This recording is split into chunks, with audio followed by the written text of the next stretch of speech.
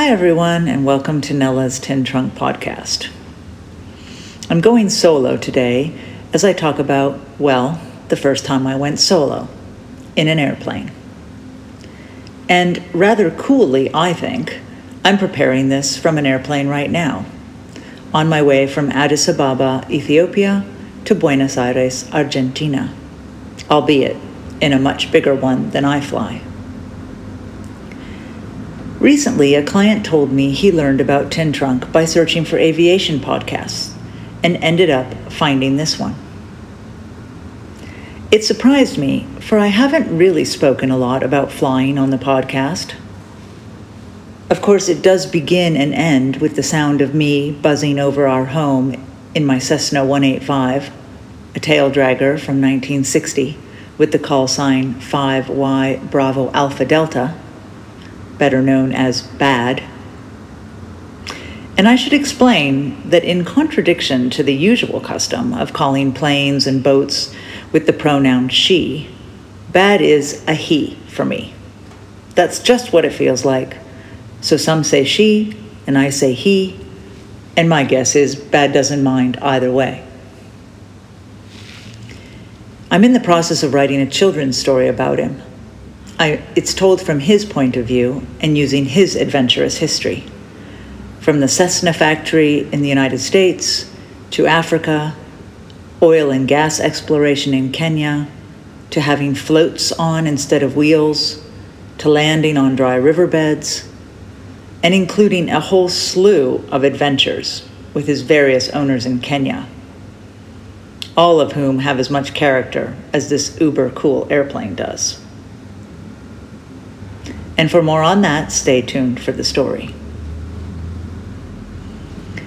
Thanks to the client who found me through aviation podcasts, I have decided to do a few around this theme, telling my story of becoming a pilot here first, and following that now and again with interviews and stories about the amazing bush pilots we have in our midst in Africa. There are indeed loads of stories to tell. Bush pilots are common in Africa. Flying is the easiest, and I argue the safest, way to get around the place on safari and light aircraft, Cessna Caravans mostly, but also Cessna 206s, Pilates PC-12s, and King Airs, as well as helicopters, mostly Bells, Eurocopters, and Robinsons, are very much the norm in this world. Take, for example, the Masai Mara, Kenya's famous reserve full of animals. A flight to get there from Nairobi is about 40 minutes. A car journey would take about 5 hours. And with all the minibus drivers racing their clients around the place, there is a lot of passing and speeding on the 2-lane road, complete with potholes and lots of big lorries doing whatever they please. Or in Botswana, for instance, where the Okavango Delta is full of water and roads are minimal. Most of the camps we love there are inaccessible by road, in fact, and you even land on airstrips sometimes to be boated or choppered in from there. Our bush pilots are in a class to themselves, compared usually to those flying around Alaska. Strips are not on tarmac, but on grass or marram or sand or dirt most of the time. They're often one way, meaning you can only land in one direction and take off in one direction, regardless of the wind. And ideally, you do land and take off into the wind, so that makes it tricky sometimes. Some strips have obstacles like power lines and trees on approach, warthogs on the strip, or holes left last night by clandestine aardvarks. To put it mildly, a bush pilot in Africa needs to know his or her stuff. There is no tower telling you what to do, where to turn, what heading to follow, or giving you weather reports. You must rely on your knowledge, instinct, and experience. On safari, we talk of private charters, whereby you have your own plane with friends and family, and we decide the departure time. The big beauty here is that the plane waits for you instead of the usual schlep of getting to the airport or airstrip early and waiting around. These flights also go directly to your destination, rather than hopping around as the scheduled flights sometimes do. In some safari destinations, though, scheduled flights work really well. This is something we always discuss with clients about their preferences. What we don't do is drive people these huge distances on bad roads with some crazy drivers. So that's hopefully interesting for those of you thinking of coming to Africa on safari. Flying is the quickest, safest, and most fun way to get around, for sure. When I moved to Kenya from Italy back in 2004, I had no idea I would end up a bush pilot in Africa. I had never even been in a small aircraft, nor had I much interest in flying. After the safari and the fateful dinner party where I met James, my husband, he invited me back, and his friend took us to a safari lodge in his friend's plane. It was my first time in a small aircraft, and quite serendipitously, it was the same kind of plane I now own and fly around Kenya. I give a lot of credit to my desire to learn to fly to some good friends of ours, James and Lel Cartwright. I had just done some freelance guiding for a big safari company, who will remain nameless. These were, quote, VIP clients, a term I pretty much loathe. They were from Italy, and I was hired to co-guide and be their interpreter. It was rather a comedy of errors, and I will spare you the details, but on January 1st, 2005, I was riding horses with the Cartwrights, and upon hearing my complaints about how things were not buttoned up for those clients as I would have liked, James Cartwright said that I should just do this for myself, learn about the best of the best, and start my own safari business. I came up with excuse after excuse. I'm not third-generation Kenyan. I'm not a man. I don't know every tree in Latin. He shut them down again and again and said, Lel can fly you around to see the best of the best in Kenya, and you can just go for it. Finally, I told him I would give it serious thought, and obviously, I did indeed go for it. Lel flew me all over Kenya in her beloved Reams rocket called 5Y Lima Echo Lima, or Lel. As we soared over Africa, looking at the changing landscape, bamboo on the tops of mountains, elephants crossing rivers, huge grass plains, and then landing for me to test drive amazing lodges and camps, I felt like I was in a movie. You can probably guess which one if you like Robert Redford and Meryl Streep.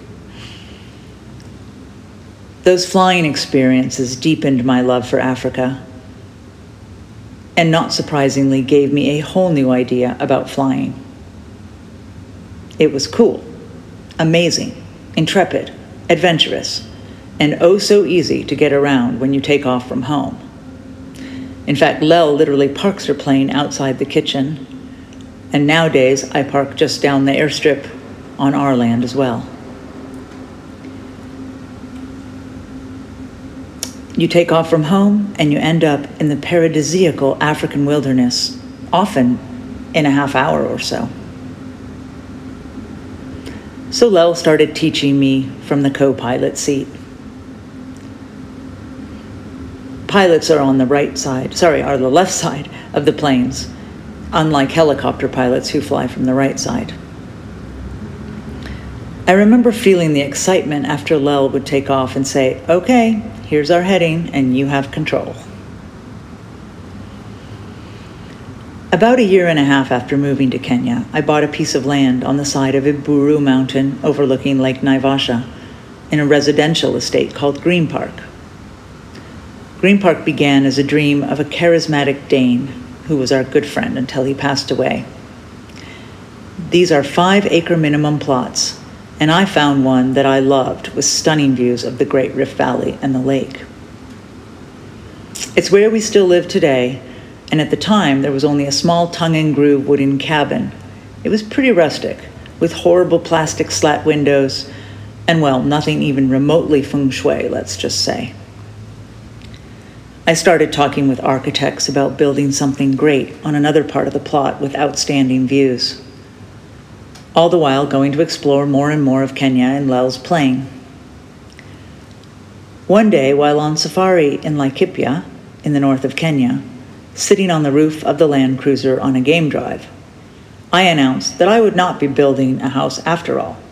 I would instead fix up the existing cottage and use those funds to get my pilot's license.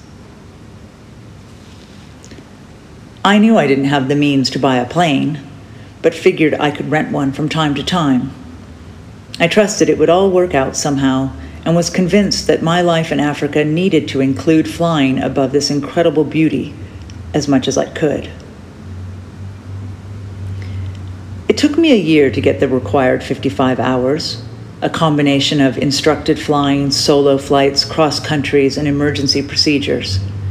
During that time, I interspersed flying lessons in Nairobi with building my safari business, Tin Trunk, which required travel to the US, UK, and elsewhere. I had a great teacher, Fahim, who wisely told me that I need to do what he calls armchair flying and what I call virtual flying if I was going to take these month-long breaks sometimes between lessons. Indeed, it's what I did. I would be sitting in California or London or Florence and imagine myself walking up to the plane, noticing the fuselage, checking that all looked normal, and then proceeding to go through all of my checks in my mind's eye. I would imagine taking off and doing a circuit at Wilson Airport in Nairobi, preparing to land, doing a touch and go, and so on. I'm happy to say that on more than one occasion, back in the plane with Fahim, he asked if I had flown while I was away. Nope, it's the virtual flying, I would say. Inevitably, he would then pull the power and say, okay, you've lost power, what do you do? Making me go through the steps of a practice forced landing literally on my first day back. For any of you who are familiar with flying, you know what going solo means. It's pretty much about the landing. The rest's taking off, flying straight and level, turning is pretty straightforward, but the landing is kind of the big deal in the beginning. Your teacher is in the co-pilot seat right from the beginning, and so you, in the pilot seat, are in control. I remember my very first lesson when I sat in that seat, up in the air, learning how steep turns can turn into spiral dives and how to make sure you don't do that. I imagine that Fahim wasn't there and thought, okay, Nella, you are on your own up here. How does it feel? When people tell me they want to fly, I tell them to take a lesson and ask themselves that question. If it feels like, no sweat, I'm totally going to get this, then maybe you are too cocky to be a good pilot. If it feels like you might throw up from the fear of being up there alone, then maybe you will be too worried and stressed to be a good pilot. If it feels pretty darn scary and also pretty darn exciting, then I say keep at it. Going solo is a big deal, especially for the ego. Many ask each other, how many hours did you have? Many practice on simulators to try and go solo fast. Lel wisely told me not to hurry going solo, as the moment I did, my teacher would be in the plane with me a lot less, and the learning curve would slow down. Still, one really wants to get that landing done. One day at the Aero Club of East Africa, where I've been a member since I moved to Kenya, Lel and I climbed up this rickety tower beside the runway at the threshold of 07. We watched the planes come in to land, and we watched the yellow-billed kites using their tails as rudders, discussing the dynamics of flight as seen by these adept birds of prey.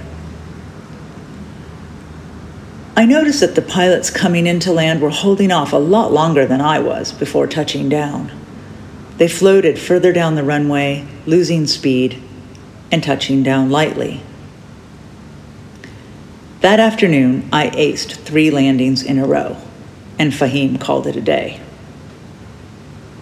That night, I was out to dinner in Nairobi with friends, a few of them pilots, in fact, and was over the moon about my landings. I got it! I know how to do it now, I said. Really? I'm not sure I can say that myself, chuckled one pilot who was such an experienced pilot. He had ferried small planes from California to Hawaii. I'm talking like 4-seaters. that were so heavy when they took off they almost had to fly under the Golden Gate Bridge. And he did so before the days of GPS, using only maps and dead reckoning navigation to find those pretty tiny islands in the middle of the Pacific. I smiled and looked down at my humble pie. The following morning, Fahim and I went up and I did 2 more really good touch and goes. Those are when you land and then reset the plane to take back off again without coming to a stop.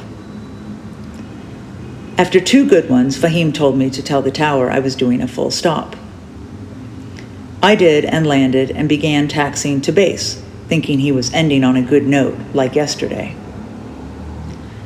Then I heard him on the radio to the tower saying, "Permission to taxi for first solo." Even as I say that so many years later, I still get goosebumps. I remember feeling totally calm and saying, "Okay, I'm going to yoga breathe and I'm going to do it." As I came around the circuit and lined up for finals, a sacred ibis flew above me. It's a beautiful black and white bird. I could see it because the lovely little Cessna 150 I was flying, called Alpha Zulu Whiskey, was an acrobatic plane and had 2 windows in the roofs so you could see out when you were upside down. Needless to say, that was something I was definitely not trying to do. I kept my eye looking up at the bird and forgot to call finals. The tower spoke up and gave me permission to land, and I did. After I landed, as I rolled to a stop, I radioed the tower with apologies for not calling finals. The reply was, "That's okay, Nella. Congratulations on your first solo." To this day, that first solo experience is a highlight. It felt like all aspects of my life came together as I flew that circuit alone in the plane for the first time. From my childhood, to my life in Italy, to my divorce, to my new life in Africa. It was all there in that one flight, and it was beautiful and emotional. The following day, Fahim didn't get in the plane. I went alone. I was number 5 to land on my first circuit. Wilson is one of Africa's busiest airports due to the safari charters, the private planes, the NGOs, Red Cross, politicians, etc., that use it. So I was more worried about where the other 4 planes were than whether I could do it that day. And those kinds of concerns remain in the bush flying. Will that zebra run across at the last minute? Is the wind working with me or against me? And we're flying at what's called density altitude here too. High elevation coupled with hot temperatures, which reduces the power of an engine. Our home strip, for example, is 7,000 feet above sea level, and the temperatures at midday are often over 30 degrees Celsius. The strip is about 1 kilometer long, so you need to be aware of how heavy you are to be sure the plane can take off. Luckily, Bad has a very powerful engine, and I don't overload him. About a month ago, I was flying home from having visited a client on safari in the north of Kenya. It was a gorgeous morning, and the skies were calm and clear. I decided to go over the Aberdare Mountains. They're about 14,000 feet, and you fly at 10,500 over what's called the Saddle. And there are some gorgeous waterfalls and bamboo forests up there. I cruised around looking at all of this and then landed at home. When I went to fill in the logbook, I realized that I had just passed my first 1,000 hours of flying. Me, the waterfalls, the mountain, and Bad. Not bad. So let us leave it there this time and stay tuned for some more flying stories from some of the world's best bush pilots. Thanks for listening to Nella's Tin Trunk Podcast. Wishing you joyful adventures until next time.